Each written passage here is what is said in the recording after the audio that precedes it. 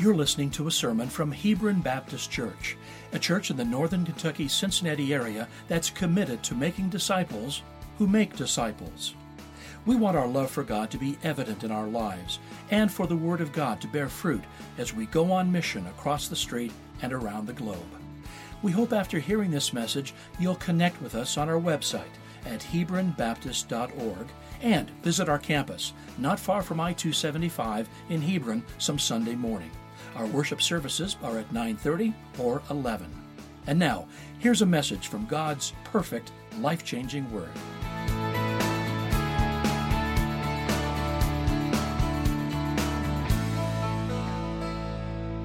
Turn with me in your copy of God's Word, or turn your device to Genesis chapter 29, verse 13.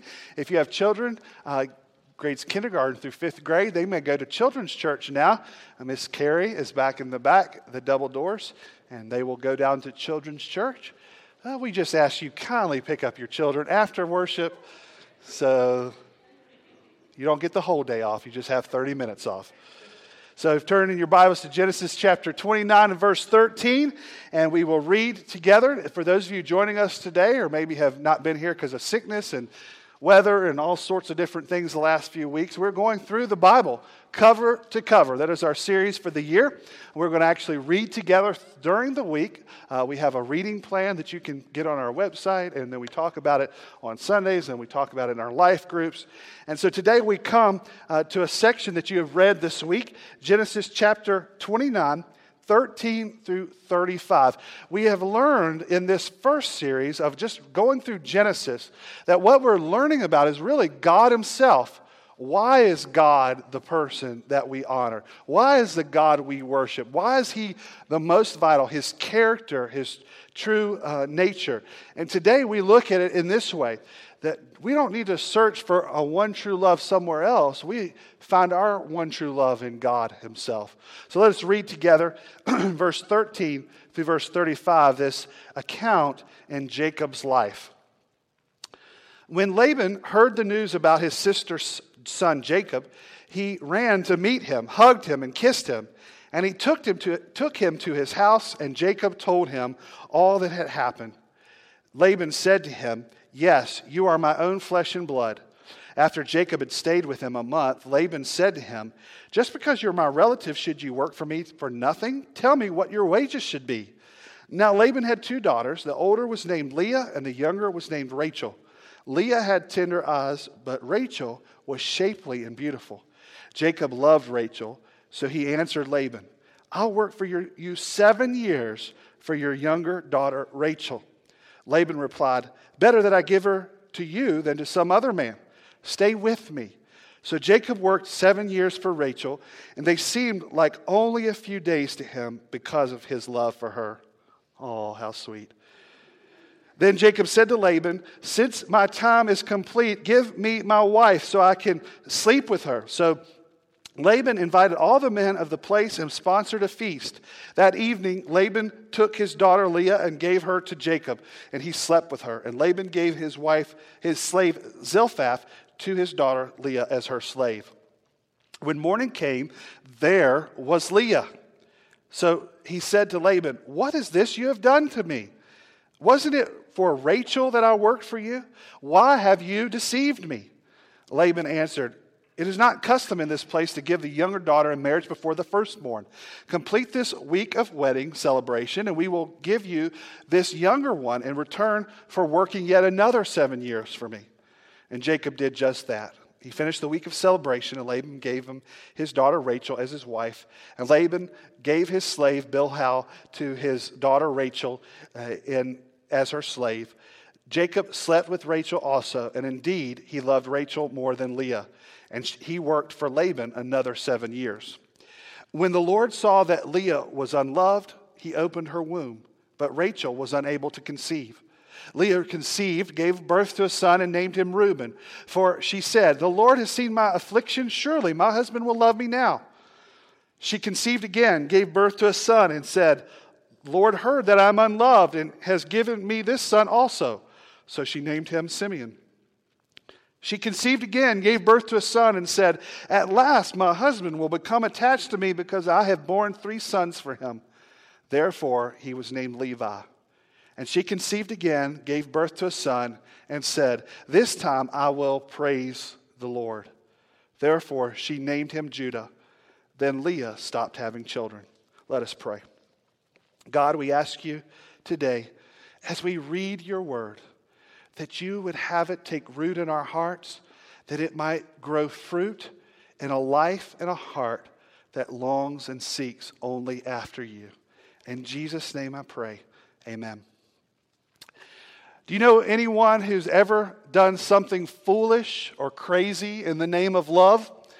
Maybe they moved across the country with no commitment from the person they were following, or maybe they dropped their job to follow this person, or maybe they got rid of their friends. They just kind of let their friends just dissipate and go away and started ignoring them, or maybe they were as crazy enough to get a tattoo with that person's name on it, and now years later, who's that person? Oh, some person I knew in high school, or somebody done crazy things. I knew someone who changed their degree program just to be with a girl, and then ended up finishing the degree, staying with this person, and then just a few years later, they broke up, and he's now in a job and career he hates and doesn't have the girl that he had. And all this because they thought this person had to be the one. In the great words of the great theologian Meatloaf, I will do anything for love, but I won't do that. Well, we don't know what that is, or maybe you do, and I'm not going to spend time on that. But people do crazy things for love. As a matter of fact, people not just love people or relationships, but there's a lot of things that we would say are things that fulfill us, complete us, make us whole. Now, these are what the Bible would call idols, things that we build our lives on, that we feel like that if these things go away, then life is over. Maybe it's a job. Maybe it's sports. Athletes feel like that sports bring meaning to their life. Maybe it's someone selling everything they could have to go to a Super Bowl game and support their team. I'm not talking about myself, but maybe somebody would do that. But people do crazy things for the idols in their heart. I was watching a documentary on Ric Flair, professional wrestler. Now, if you don't watch wrestling, I'm sorry for you. But Ric Flair is known as the greatest wrestler of all time. His story is that he did come up in ranks and became very famous very fast. But the problem was his whole life came about keeping the fame and fortune of being the nature boy. Woo! He spent his whole life, but it cost him everything. He became a functioning alcoholic. He left two of his wives. As a matter of fact, he actually promoted his son to get in the business, to live vicariously through him. And that son, at a young age, overdosed on drugs and died just not too many years ago. In all of his life of chasing what he saw was his most important dream, he lost everything. And even at the end of the documentary, when asked, what does he want people to know him for? Well, even admitting even some of the disgusting things that he did in the name of fame, he said, most people would say that they want to be known as a great father or great husband. I know that I can't claim those, so I still want to be known as the greatest wrestler of all time. Even in this, we all know that someday, sometime, somebody's going to be raised up and he's going to be known, and that name, in 20 years will never mean anything to anyone. And what he has given his whole life for will fade away. Today, we're going to read in the scriptures, and we're going to see two people who based their life on things they thought would bring them joy and completion. The reality is we all do things that we make as our functioning Savior, the things that we base our life on. But what we have seen in the scripture so far as we've read, that God is the creator, the one who's made the covenant for us as Savior of the world. Only He should be first place in our life. Because when He is in first place, everything falls in order the way it is supposed to. When we build our lives on things that we know that will fail, that is when anxiety, fear take over our lives. And in this account of Jacob and Rachel and Leah, we see how dangerous idolatry is, but we also see how great in comparison the gospel is. So let me just catch you up a little bit, because last Sunday we saw Isaac at the hands of his father about to be sacrificed. Well, Isaac's grown up, and Isaac has had actually twin sons, Jacob and Esau. Esau was born first, and he was first. And Jacob, it said, held on to his heel as the birth was happening. And because of this, he was named Heel Grabber, which is actually a deceiver. Well, Jacob took this name to heart, as a matter of fact, because for when they grew up, he actually was not in Isaac's first love, so to speak. Isaac loved Esau more than he loved Jacob. Esau was a hairy man who spent time outside with animals and was a real man's man. And so Dad kind of gravitated towards him. And in some ways, Jacob kind of hung around Mom a lot. And they never had a relationship.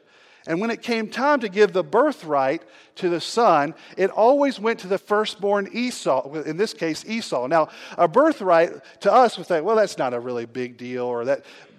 But in those days, a birthright meant that the firstborn received a large portion of the father's property. Actually, up to 75% that the firstborn would get. And then in this case, even more special, because this birthright was what Isaac would give to the next son, who carried the promise and covenant of Abraham, for that all the nations of the world would be blessed, that a multitude of descendants would come, and the Savior of the world would come. So this birthright was important. So Jacob, the heel grabber and the deceiver, did something deceptive.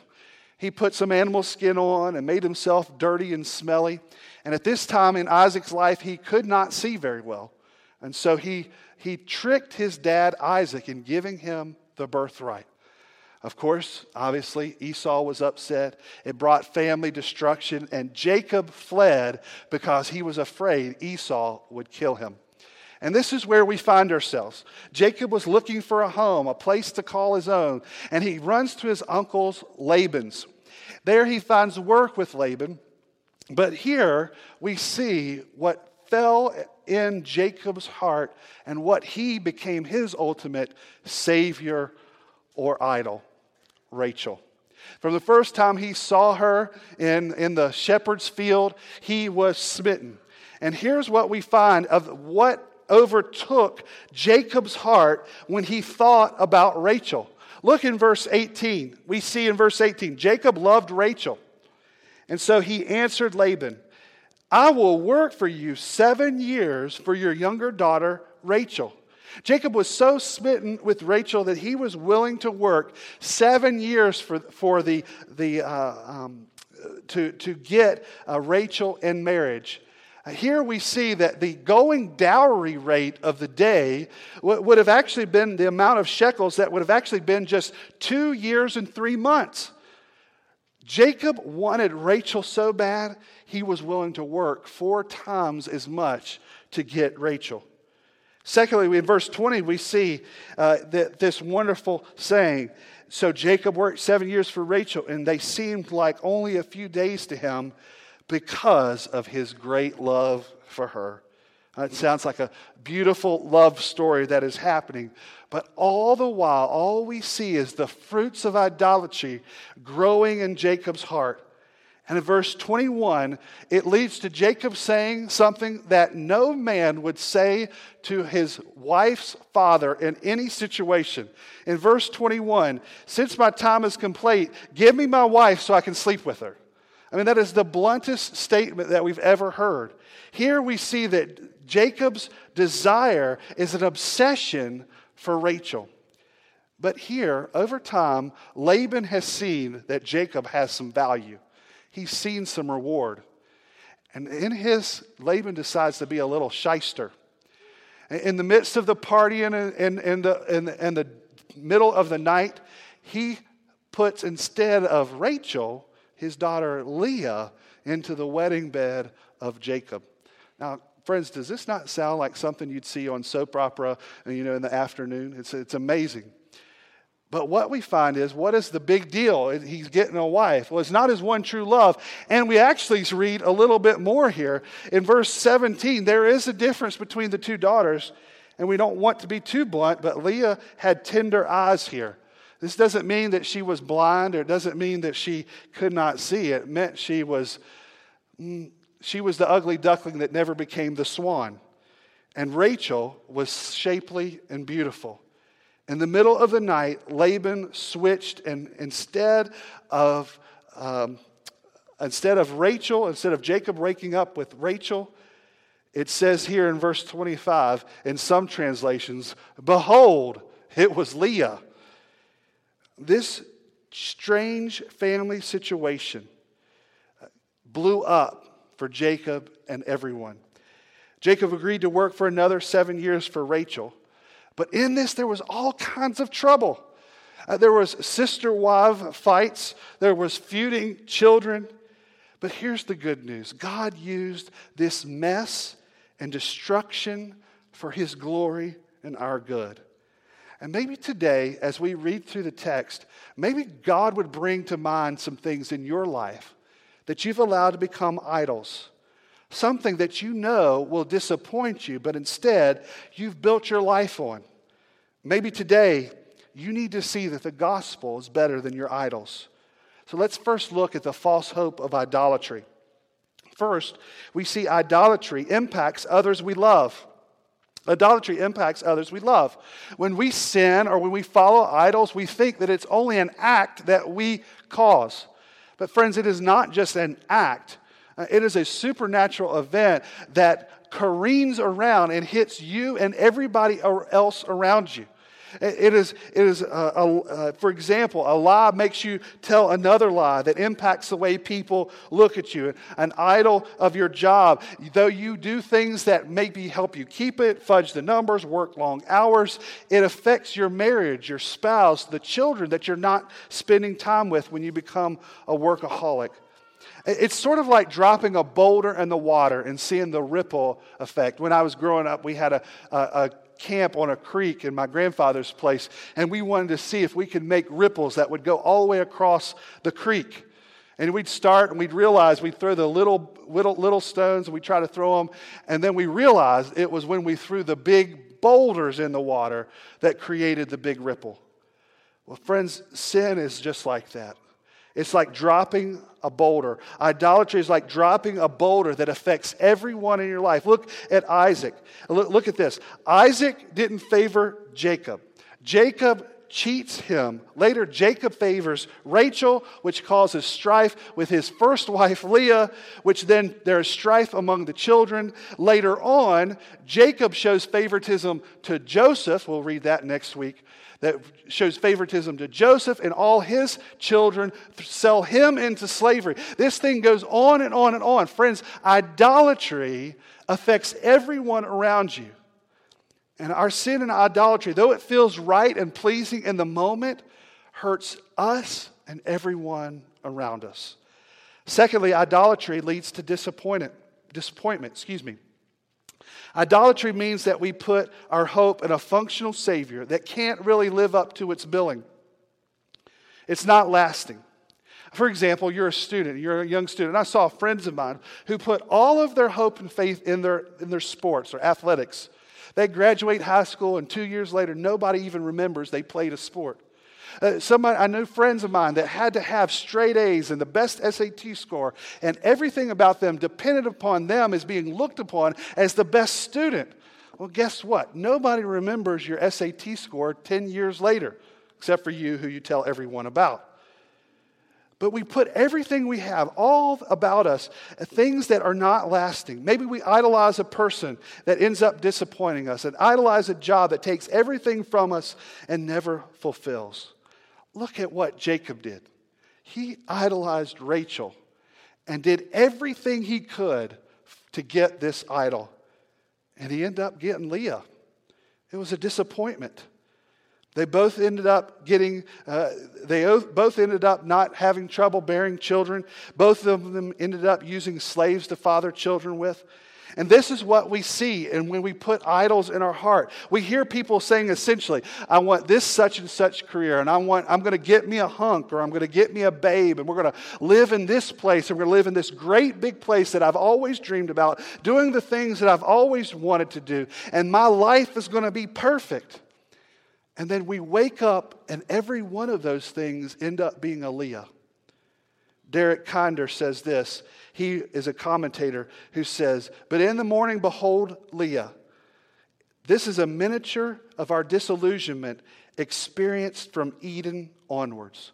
You see, everything in life that we think is going to supplant God, is going to encourage us, is going to fulfill us, bring us joy and fulfillment. Everything, we're going to wake up the next day or in a few years or in a few decades, and we're going to be disappointed. Eventually you're going to see it. And this is what C.S. Lewis wrote in Mere Christianity when he observed this, a great observer of culture. He says most people, if they've really learned to look in their own hearts, would know that they do want acutely something that cannot be had in this world. There are all sorts of things in this world that offer to give it to you, but they never quite keep their promise. The longings which arise in us when we first fall in love, or first think of some foreign country, or first take up some subject that excites us, are longings which no marriage, no travel, no learning can really satisfy. I'm not now speaking of what would be ordinarily called unsuccessful marriages or holidays or learned careers. I'm speaking of the best possible ones. There was something we have grasped at the first moment of longing which just fades away in the reality. I think everyone knows what I mean. The wife may be a good wife, and the hotels and scenery may have been excellent, and the chemistry may be a very interesting job, but something has evaded us. The reality is that even what we think is the best for us, our idols don't fall for the lie. We will fail, we will falter, it will fail, it will falter. Idolatry always leads to disappointment. Thirdly, we see idolatry makes life worse. And the other case of idolatry that we read here is Leah. Now, we might say Jacob kind of leans towards the frivolous lifestyle or idolatry that leads to lustful sin. Here we see Leah is actually almost a conservative idol, an idol that is based on family and of things that we think people should want. But look at verse 32. Leah conceived, gave birth to a son, named him Reuben. And for she said, the Lord has seen my affliction. Surely my husband will love me now. Verse 33, she conceived again, gave birth to a son, and said, the Lord heard that I am unloved, and he has given me this son. So she named him Simeon. Verse 34, she conceived again, gave birth to a son, and said, at last my husband will become attached to me, because I have borne 3 sons for him. Therefore his name was Levi.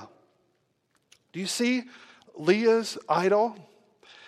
Leah wanted to be loved. Leah wanted to had affection of Jacob. Leah wanted the white picket fence dream to build her life on. But look at what happened. Every time she thought the next child was going to bring her this joy, this fulfillment, everything she had longed for, she was disappointed. And this is the reality. If you build even your idols on spouses or children, at best you'll be emotionally dependent. And therefore, when you're dependent upon them, anytime they fail you, you are left in the gutter, or you become controlling. And you have to control every bit of their life so they will live up to the desires that you think that they should do. Making idols of your family is just as dangerous. And when you do, on any idols, in any way, there's only 4 ways that you can deal with it. 1, you blame the idol. You say, well, it's this idol that has failed me. It's this person that's failed me. It's this job. So now I just need to find a better job, a better woman, a better man, a better thing for me. Secondly, you might respond in this, that you blame yourself. You say, this idol is not fulfilling me. There must be something wrong with me. Something's wrong with me. And you throw a pity party for yourself because you can't find the joy in this thing. Thirdly, you blame life. You become a cynic in thinking that all of life must be bad. There is no joy in life. Or fourthly, you blame the theory of life and idolatry to begin with. Maybe you finally come to a realization, if there's no Rachel, there's no joy, there's no reward that will satisfy you, maybe that reward's not of this world. Maybe that reward is beyond this world. So when you respond to idolatry, one could make you a fool, one makes you a self-hater, one makes you an utterly hard cynic, but one makes you realize the gospel is greater. That there's something not of this world, but of God. And that's what leads us to the beauty of the gospel. We find it here in this story as well. That number one, the gospel gives grace to failed people. That is our hope. As we read this story, you might even look at it and say, look at how people in the Bible is acting. This is what I don't like about the Bible, the polygamy, the bigamy. Look at how the women are treated as objects. You say, how could I ever belong or even think of something like this? But I can address all of those things, but I can assure you this, that the Bible never condones what is happening in Jacob's life.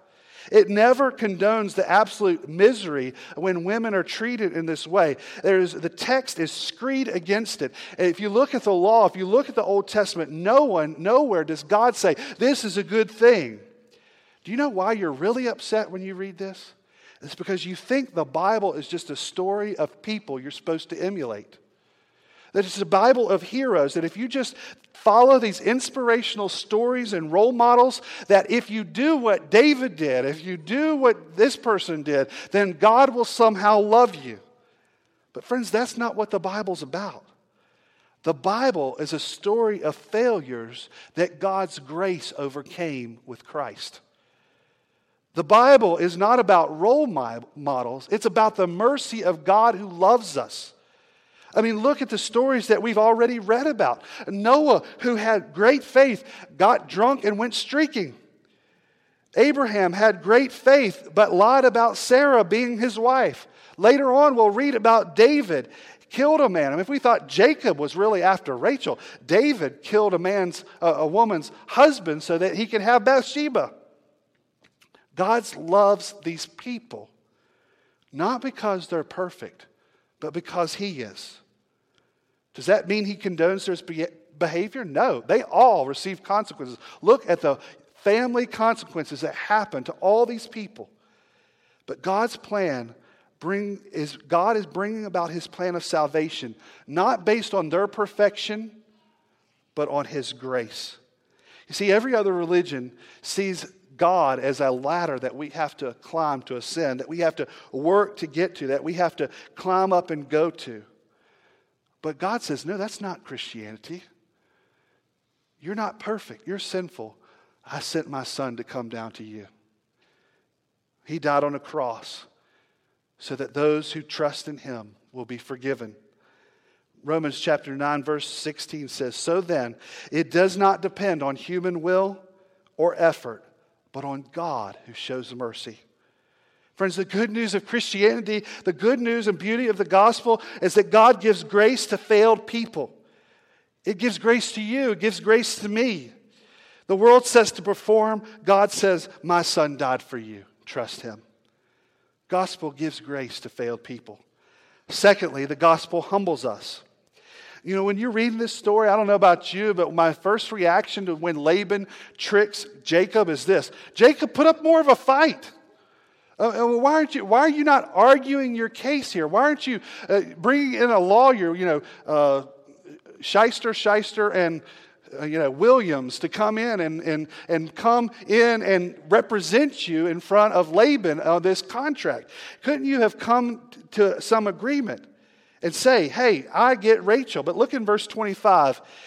When the morning came, there was Leah. So he said, what is it you've done to me? Wasn't it for Rachel that I've worked for you? Why have you deceived me? When Jacob says these words, I think it's like he looked in the mirror for the first time.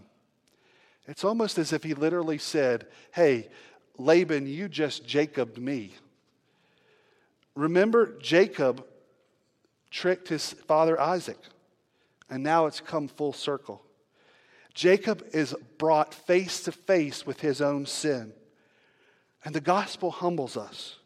We don't blame people for getting us into this mess. We don't even get mad at when other sin hurt us. Why?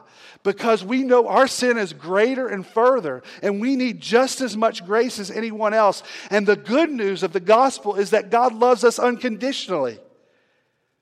But I also know that one day that God's going to make my outside match the beauty of Christ on my inside.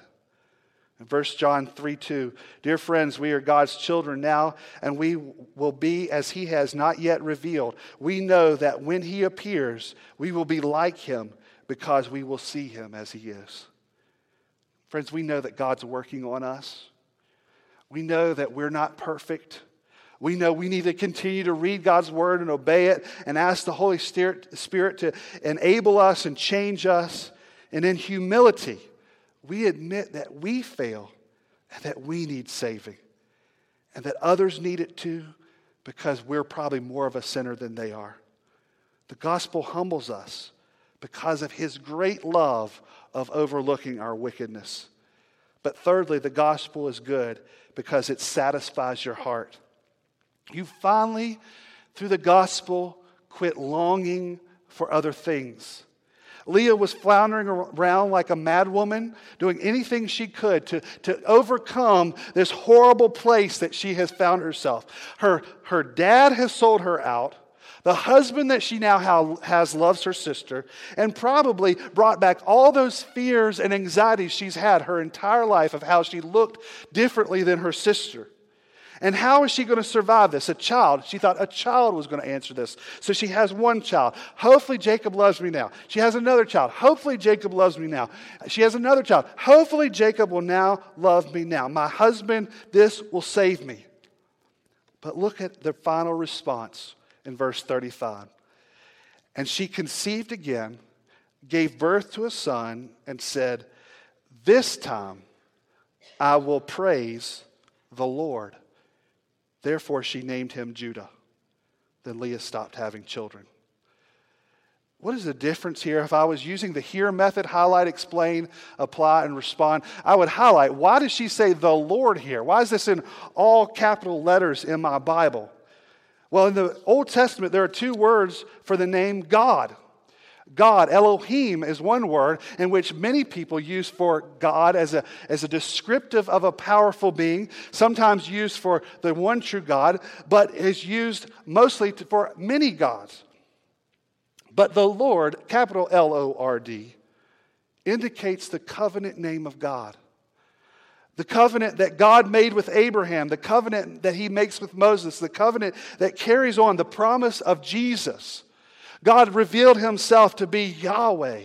As a matter of fact, the Old Testament, the Hebrew, when people would write this name, they wouldn't even try to write Yahweh down because they were afraid that they would write His name in vain. They would forget a hash mark, or they would flip a letter, or they would do something, and they were so fearful of getting this name wrong, they just started writing the Lord, Adonai.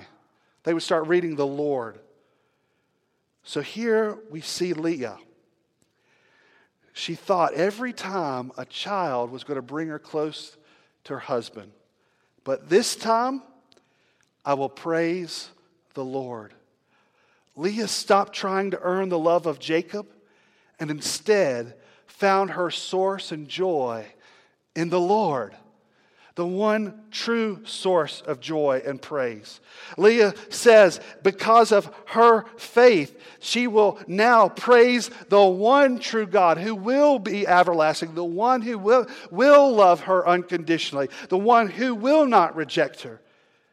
More than that, Leah became the seed. This Leah the outsider, Leah the ugly, Leah the rejecter, because she grabbed hold in faith, got her life back from everyone else that tried to ruin it for her. She got it back because God comes down and makes her the seed, gives her the promise, because look at who the son is named after, Judah, in which the promise of Jesus resides. The Lion of the tribe of Judah comes Jesus. Here in the faith of Leah, here in her faithfulness and joy and worship of God, here when she finally realized, my faith in God is enough. It is Him who saves me. We see God who loves the unlovely. The Old Testament shows us what the New Testament really tells, that God loves who others don't love. That God is attracted to those who humble themselves, who is weak, who puts themselves last. It is His gracious nature because He wants the ones that no one else wants. And like Leah, we need to consider what brings us to worship, what brings us to praise, what brings us the joy. Is it idols? Is it things? Is it jobs? Is it relationships? Is it people? Is it attention on social media? What is it that brings us joy? It's not about the sons you have or the attention you have or the relationships you have or whether Jacob loves you or not or how smart and pretty you are, but it's that the covenant relationship of God has become your gift. That God says to you, I am the gift. I am what satisfies. I am the one who loves you despite all your failures, despite all your shortcomings. It is God that brings you joy and to worship. Today, can you put your faith in the God of the Bible?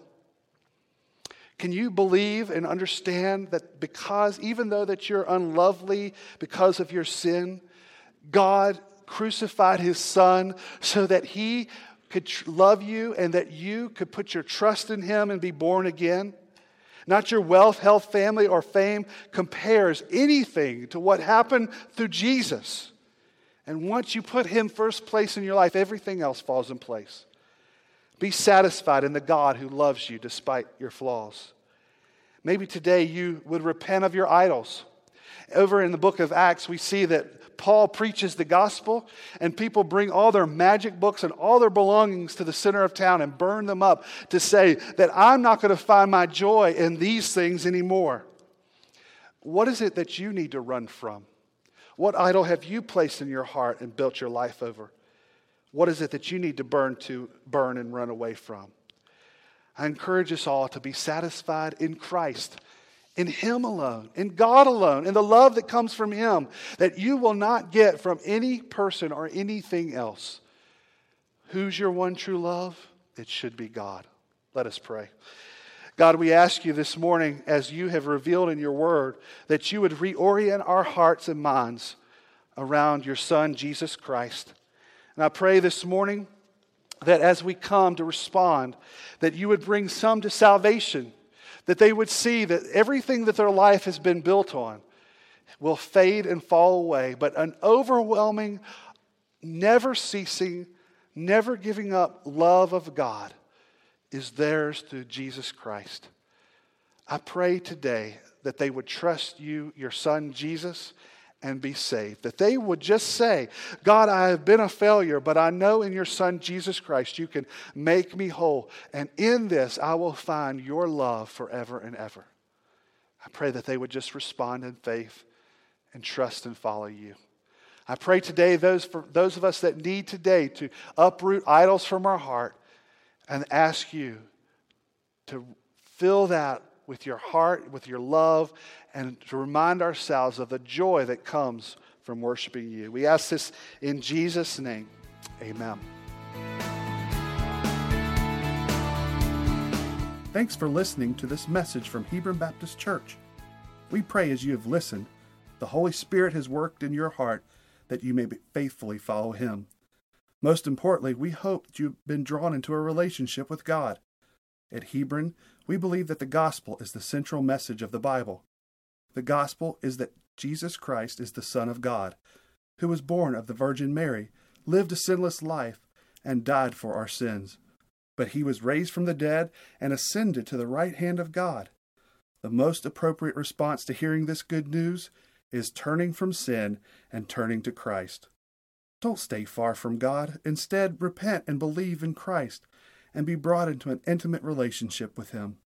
If you would like more information about this life-changing decision, please contact us through our website at HebronBaptist.org, or even better, come see us on a Sunday morning. May God bless you as you follow Him.